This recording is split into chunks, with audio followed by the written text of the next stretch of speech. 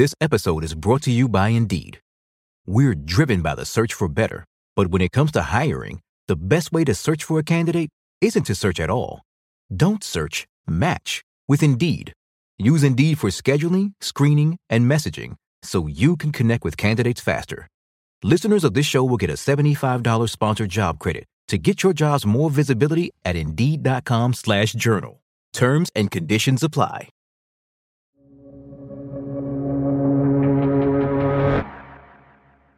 Nearly 17 million Americans have filed for unemployment in the last 3 weeks of data.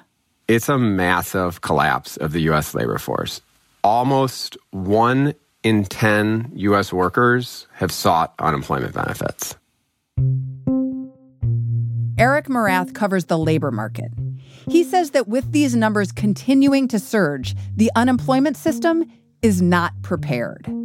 In many cases, states don't have enough staff or resources to handle the tidal wave of applications. And the reality is that millions of people who have growing piles of bills to pay, might be waiting for weeks for money from the government. In some cases, the wait time is long enough that government offices are referring people elsewhere. The unemployment office in Austin, Texas, told me that they're sending people to the United Way. They're sending people to charities. In some cases, those charities can give you like a $200 loan to tide you over so you can get groceries or so you can make a little bit of a rent payment or something like that. That's kind of where we are, where people who had a job, in many cases even a stable job a few weeks ago, now are, at the whim of charities trying to make ends meet. Today on the show, the surge of new unemployment claims and why state systems are breaking down. Welcome to The Journal, our show about money, business, and power. I'm Kate Linebaugh. It's Thursday, April 9th.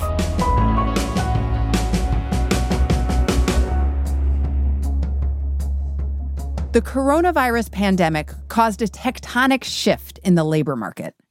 One of the major sectors of the U.S. economy essentially completely shut down, and that's the restaurant and hospitality industry. And so more than 15 million people right there. Eric says that in addition to the hospitality industry, retail and manufacturing have been the hardest hit by the pandemic.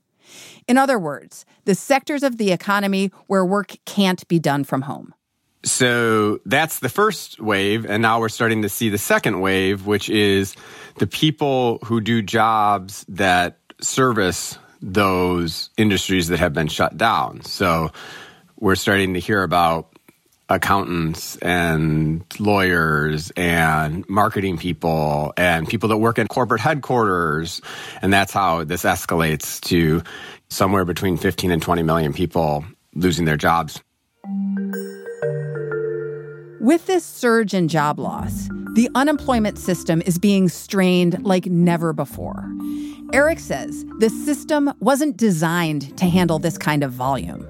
So before the pandemic, if you were laid off from your job, you would go and apply for unemployment benefits. And you'd fill out your application, you'd share your work history, and then 2 to 3 weeks later, the expectation was you'd start receiving payments. And these requests go through the states. Yes. So the unemployment system is run through state governments. It's not run by the federal government. So each state collects a tax from employers to fund an insurance pool, and then that pool is drawn upon by laid-off workers. When there's only 200,000 people applying, the system works okay.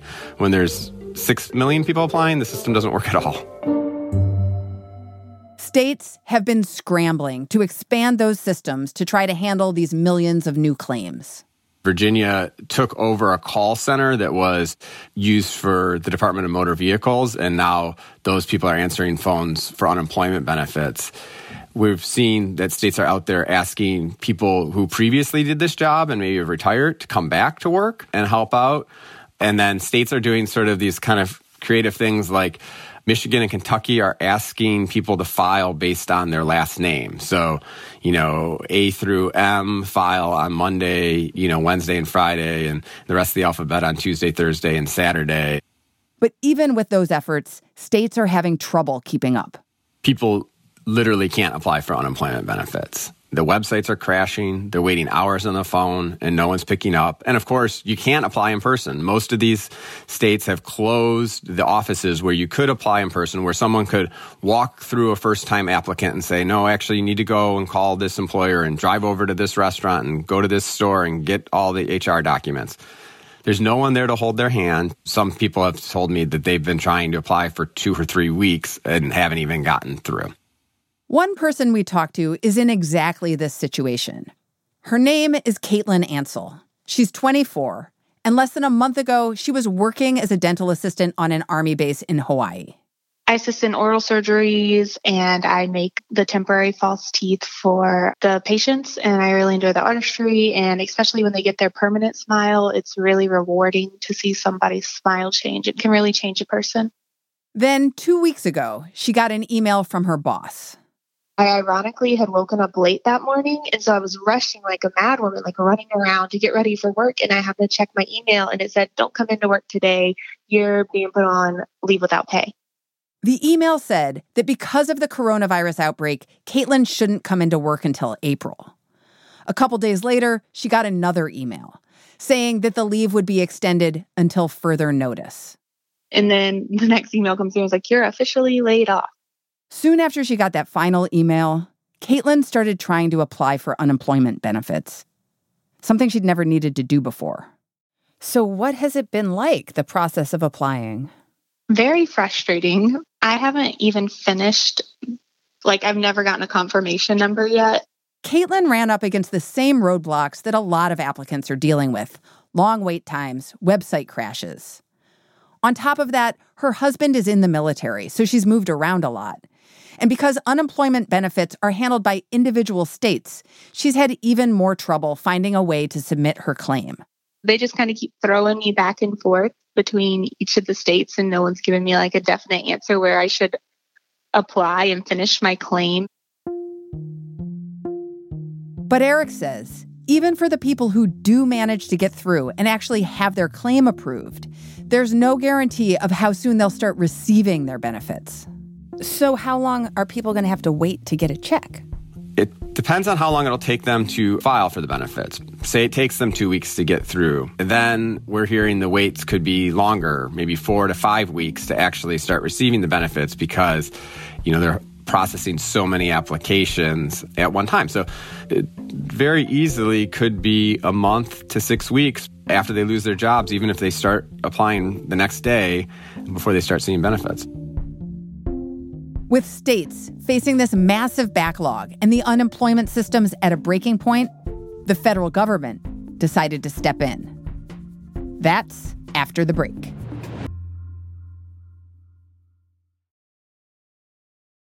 This episode is brought to you by Indeed.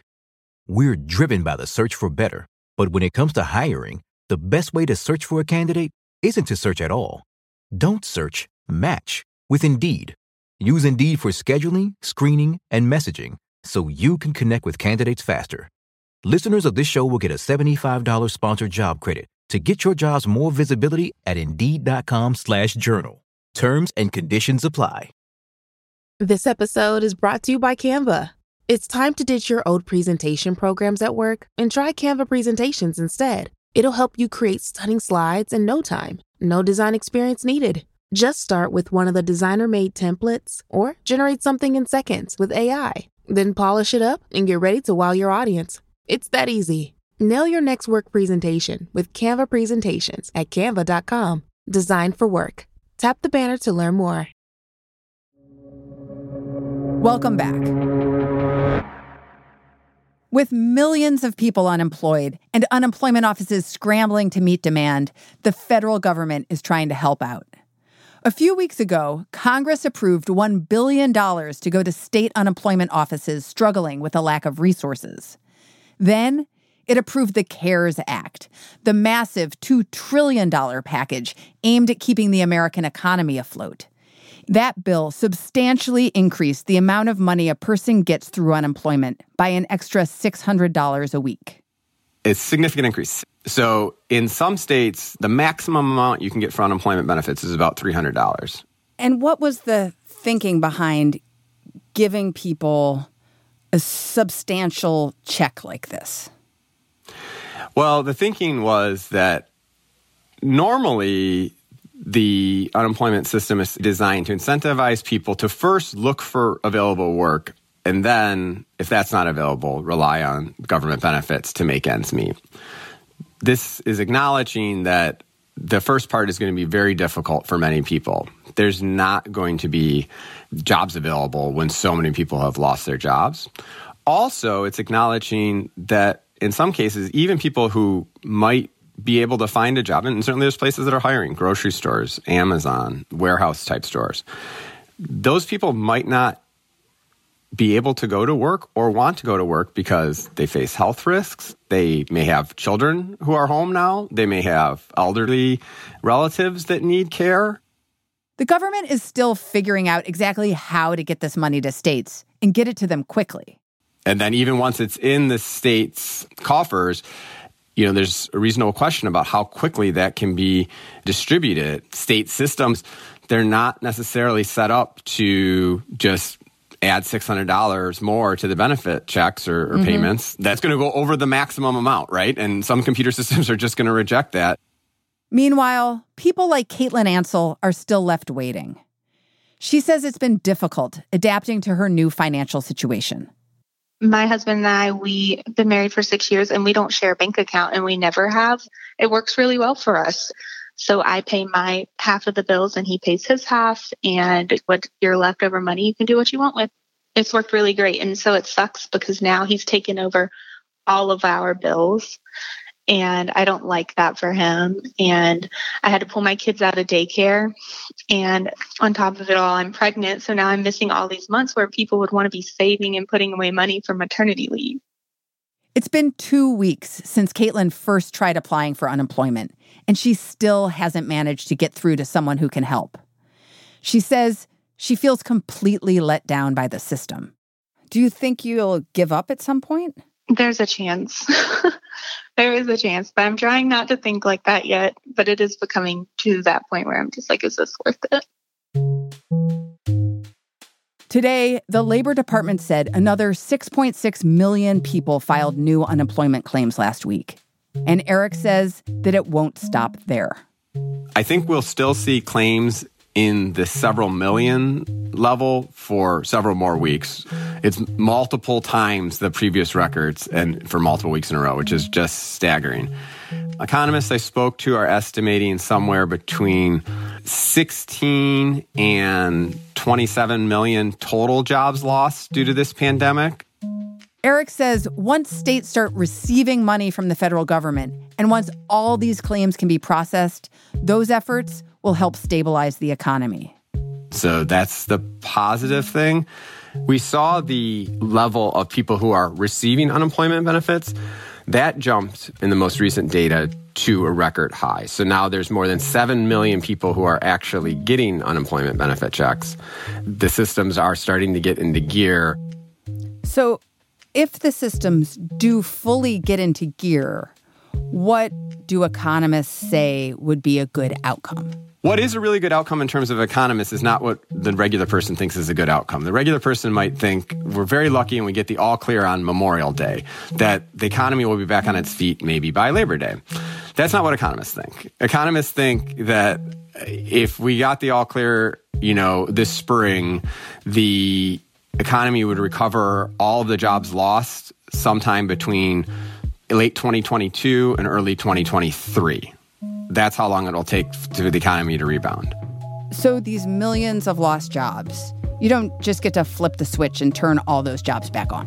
No. I mean, if by Christmas 2 years from now, we're back to the place where we were in the holiday season this past year, that would be an incredible outcome for the economy. Like, that would be the A+ grade for the economy if we could gain all these jobs back in the course of 2 years. That would be a miracle.